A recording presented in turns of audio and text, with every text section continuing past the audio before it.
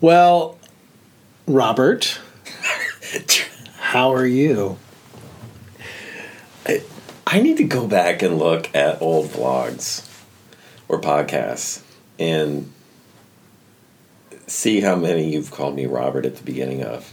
Is that really like a thing you've done and I've just been completely oblivious? It's only occasionally. Okay. Yeah, it's only occasionally. It's funny, though. Yeah. I'm doing okay, Joshy. How are you? Well, tired today. Why are you tired? I just didn't get the sleep that I needed last night. Oh, Joshy. But I am excited for this theme song. So I need to just describe it a little bit. I'm surprised we've missed it. Because I think you will immediately get it. So, 90s. We didn't do a lot in the 90s, right? We did a lot of 80s, and then we did kind of modern. And we did, and we went back to some classics in the 70s and the 60s. Okay, cool. I think you'll get it immediately. 90s has some really good ones. Well, and it's... When I played it again, I went, yeah, this is a unique one because... And I don't want to give it away, but I'm going to say this anyways. I'm almost positive that the star of the show is singing the theme song. But it's like when I hear the song, I go, why was this theme song for this show? That's really cool. They don't like. Oh, they don't match? Well, just the lyrics of the theme song are. I need to like do a deep dive into why they picked this song. It's cool though when when one of the actors or actresses on the show sings the theme. Absolutely. Yeah, I like that. But you don't automatically realize it's that actor. Gotcha. But you can hear it if you really once. Now I've said it, you'll hear it. So let's just play this. Yeah, let's do it. Oh, I guess good volume here. Oh, now we're whispering. Shh, shh, shh. Okay. Shh.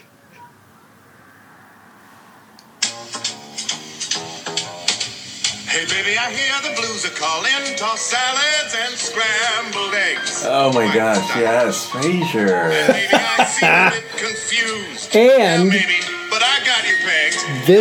It's coming back. But I don't Remember I teased it out recently? Tossed salads And scrambled eggs. They're calling again. It is a very unique thing. That's one of the most unique theme songs there is. Isn't it? And you're 100% right. That's Kelsey Grammer singing it. Yep. And kudos on that. Like, you're thousands. I've never thought of it before. But you're right. I don't know if there's ever been a theme song that had so little to do with the actual show. That's so random. Tossed salad and scrambled eggs. Oh, baby, I hear the music playing, tossed salad and scrambled eggs. Yeah. And if you seem a bit confused, well, maybe I've got you pegged. I mean, even the lyrics don't make sense. So did you watch Frasier? Yeah. Well, not religiously, but yeah, I was we were both huge we kind of Cheers had fans. to. Yeah. Huge Cheers fans. And Frasier is a great character. I honestly think Frasier is a better character in Cheers than he is actually in his own show. Oh, absolutely. I mean, he's more neurotic. Exactly. In Cheers. Totally. They kind of they toned down the neuroses in Frasier, in the show Frasier. But and his dad is forget who played his dad. Yeah. A famous actor. What's his name? Mulvaney? No. Yes. Mulvaney? John Mulvaney? Something like that? John something. Anyway, and David really, Hyde Pierce as the brother. Narrows it down. John something. John. Well, and I remember he had this great apartment where looked out on the Seattle skyline. Yeah. He and Niles always drank sherry. Sherry Niles as he walked in. I'm still not really sure what sherry is. Like, they did a good job really emphasizing just how snobby Frasier and Niles really were. Yep. And the dad was the total opposite, which was really which worked. Yeah, it worked absolutely. for the show. Yeah. but it's also like if you've ever seen an interview with Kelsey Grammer, like there is so much of him in Frasier, and so much of Frasier in him. Oh yeah. Yeah. Oh my gosh. Like the actor and character seem to be made for each other. Lilith Stern and Crane. I remember watching that episode where she came back. Because they had that great relationship in Cheers. You know what bothered me though? What always bothered me about that show is that he was living so far away from his son. Where was his son living? With Lilith. Yeah. In Boston? Boston or someplace. Yeah, like he just moved across the continent and didn't just leave Lilith. He left his son when he did. I don't remember that at all. And yeah, that I always kind of was like, yeah, I really don't like that about your character. Yeah. And I don't like how they treat that dynamic of his life so minimalistically. That's interesting because I didn't like that he left all of his friends at Cheers.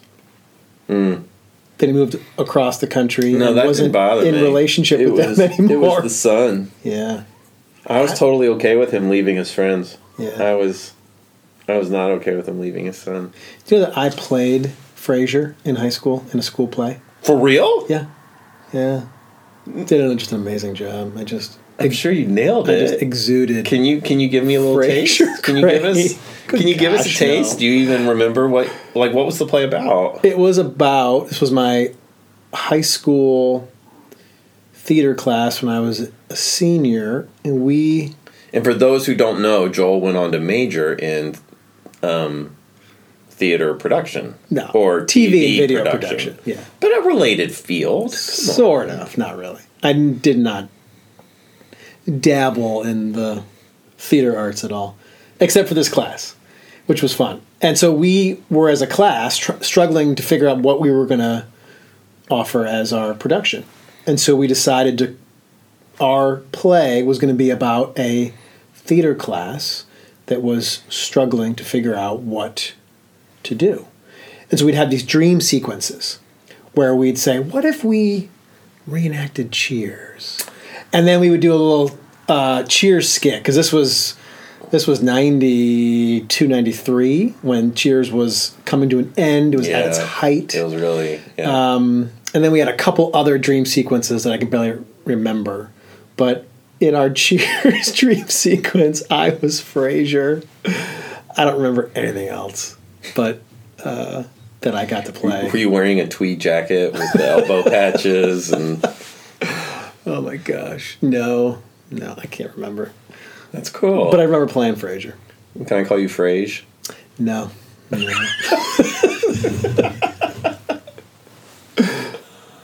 All right, let's get to it, Pastor Rob. Let's. So we are in the midst of our Lenten sermon series, Less is More. We're talking about sin and confession. Our goal, which we are trying to accomplish here, is to not... You okay? Okay. Yeah. Same cover right there. Yeah. Mm-hmm. We're striving to not, in this series, condemn or to judge, not point to the sins of others, instead of recognizing our own.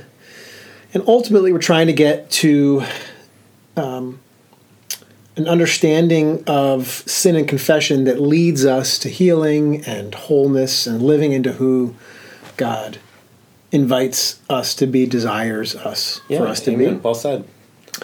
And so we, this past Sunday, started talking about less idolatry, more clarity. Mm-hmm. And we explored the story of the probably ultimate idol story in the Bible.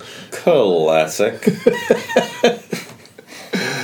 Of the Hebrews literally building a golden calf. A golden cow, yeah. As they were in the wilderness, Moses was up at Mount Sinai. He's not coming down. He would, I think, if I remember correctly, he'd be up there for days, weeks at a time. Just they start to wonder. He was getting the 10 Commandments, right? I mean, that's what he was doing. Yes. Well, I think among a whole bunch of, like, the whole law. God was giving Moses the whole law. He went up a few times, I think. I think it was not just always this moment. Though this is Exodus 32. So Exodus 20 you're right. is when he receives the law. But he'd been getting the law that whole time, I think, from Exodus 20 all the way through to 32. Well, he walks down. Doesn't he walk down in Exodus 20 with the commandments? I think he walks down in Exodus 32 with them. I don't know. No. Well, folks, we're going to pastors know the talk Bible. about this later. Anyways, the Hebrews get a little frustrated. I think he does walk down. You're right. That Moses is... Just to clarify. Thank you. You're right. Thank you. We found some clarity on this discussion. And they get a little frustrated, anxious, and... fearful. They're afraid. Yes. Yeah. And I think they're still trying to figure out who this mysterious presence is in God. Yeah, who is this thing, this entity Moses calls Yahweh? Yahweh, yes. Yeah, Yep. I am who I am. And so we, in the English vernacular, call this God. Hebrews call this the Lord. But the Lord is really the pseudonym that they give for Yahweh, because they believe the name Yahweh is too sacred to say aloud, so they substitute the Lord for it. So you're exactly right. The Hebrews at this point still don't really understand who the Lord is, and for that matter, they don't know where they're going still. This promised land, this journey that they've been on for decades now. Where are they going, and when are they going to get there? And then Moses is taking forever, and they get to the point where, like, well, gosh, this dude's not coming back. So how are we going to get to this supposed promised land? We need something. Yep. So they go to Aaron and say, make us a god. Yeah. We want to actually see this God. We want to touch it. We want to feel it. We don't want a cloud moving before us. Absolutely. Yeah, we want absolutely. We want to touch it. Yeah. So they take their gold earrings, melt them down, and produce this golden calf, and they worship it. And so comes the first commandment: you shall have no gods before me. The second commandment: you shall not make an idol, an image, and put that. Which are really very interrelated, right? Absolutely. Yep. And so we talked about idolatry as anything that we put in front of God, put before God, that we give ourselves to, that takes more of who we are. Right. Anything that comes before God is idolatry. Yeah. Most Christians who know this story really just know it as, okay, so they made a golden calf and they worship the golden calf. But there's a little bit more to it than that. So Aaron is Moses' brother. He makes the golden calf.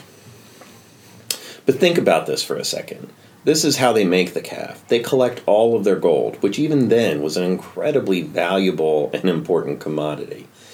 So they make this idol by taking everybody's gold, something incredibly important and valuable, and they form it into the image of a young bull, a calf.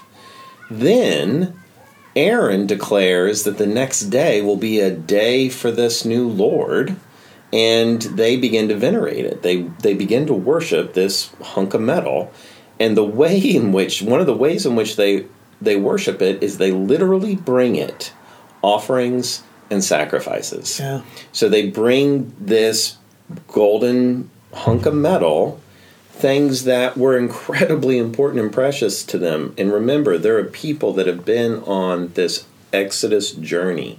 So they haven't had an opportunity to collect or gather or grow very much, if anything at all. So what they have is what they had largely in slavery in Egypt.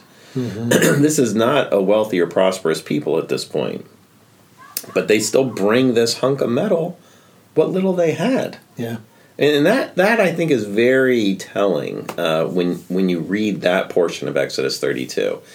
It's a tiny little detail until you realize what it means for these people to be making such significant sacrifices for it. Mm-hmm. I mean, how many animals did they actually have? And here they are sacrificing animals for it. How much did they actually have to give as an offering? And yet they're still giving it. Yeah. And I think that's an important connection to make, because we certainly don't worship hunks of metal, very obviously. Sometimes I guess we do. Mm-hmm. But we absolutely give what we value over to things other than God. Yeah. And we make tremendous sacrifices for things other than the values of God's kingdom, meaning love and grace and peace and joy. We make tremendous sacrifices for things that are frankly opposed to the values of God's kingdom, like greed and envy and, you know. So the idea that we explore on Sunday was really that facing up to our idolatry is really facing up to something that is pervasive and common within all of us, but we just really struggle to find it. We struggle to see it. Yeah. And you, I thought, were very vulnerable in offering a great story from your own journey of what this idolatry can look like when it's not literally physical. Yeah. It had me thinking more about it. I've been thinking about it still, because even talking about idolatry is difficult in that once you kind of pull that thread, where do you stop? Right? I mean, like, there's just so, like, I just jotted down a couple things earlier today, just of my own, where I could easily describe each one. So, money, fitness, sports, popularity, status, work, church. Like, once you actually pull that thread a little bit, and this is the challenge of talking about idolatry, is there are so many areas of our lives. Like, for me, it's not where am I idolatrous, it's where am I not? What are Oh, wow, that's a great way of putting it, Joel. Where are the areas that I just naturally kind of put before God? Before my relationship with God, what do I prioritize there? Yes. And because if there is something, then this is why it's so uncomfortable, but so important. If there's anything that you put before your relationship with God, you know, like it or not, that's called idolatry. Mm-hmm. And folks watching or listening know that we say that, readily confessing that, yes, we engage in idolatry ourselves. We recognize it sometimes, but the other struggle is that most of the time we don't recognize it.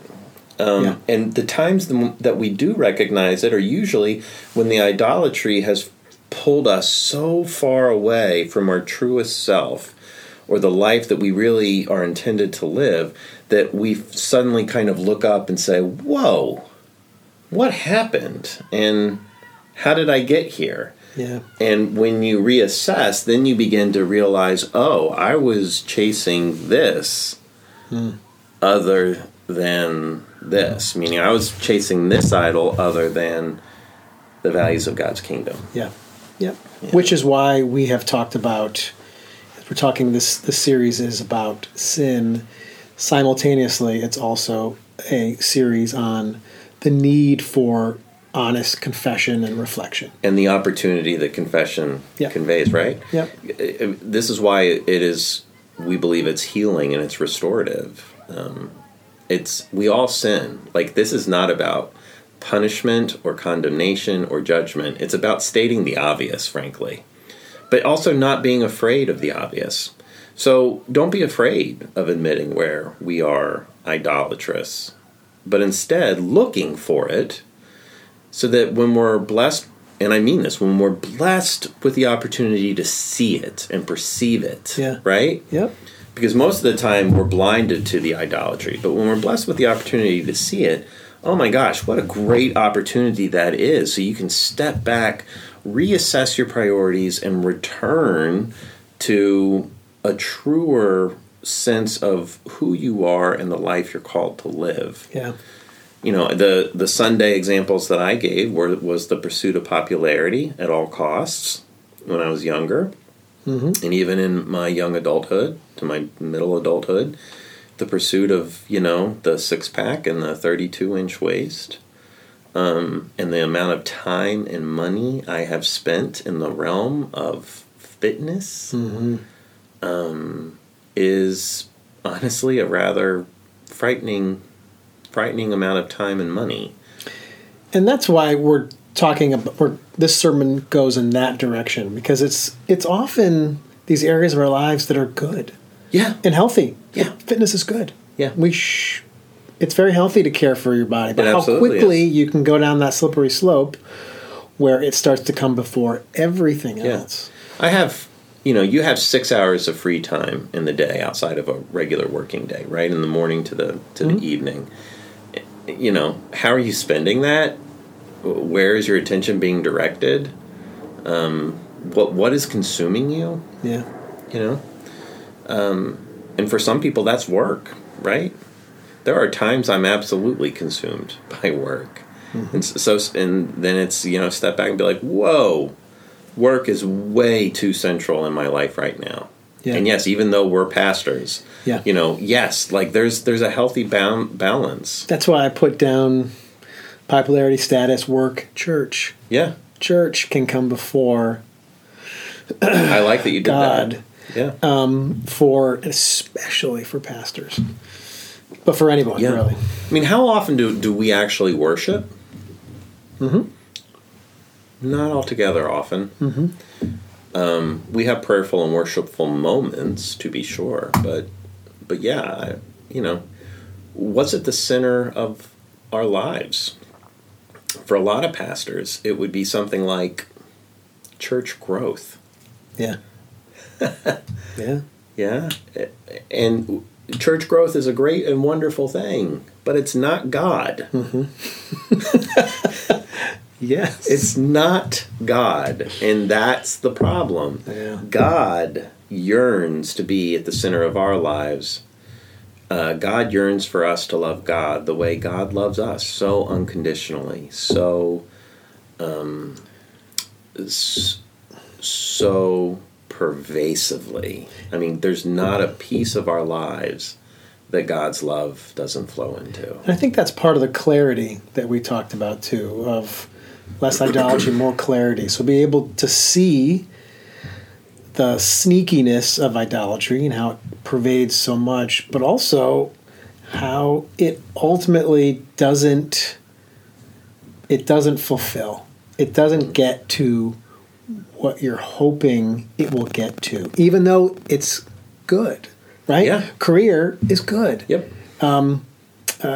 Sports are great. We both are huge sports fans. Yeah. But ultimately, I think that's where the commandment comes in. That's what I hear when I hear these commandments and it's taken me years and years to hear them in this light of not this kind of finger pointing at me, but this constant invitation of everything else that you do is not going to fill you up. It's not going to bring you this life that God invites us into. So well said. And so that's why we need these limits. Yeah.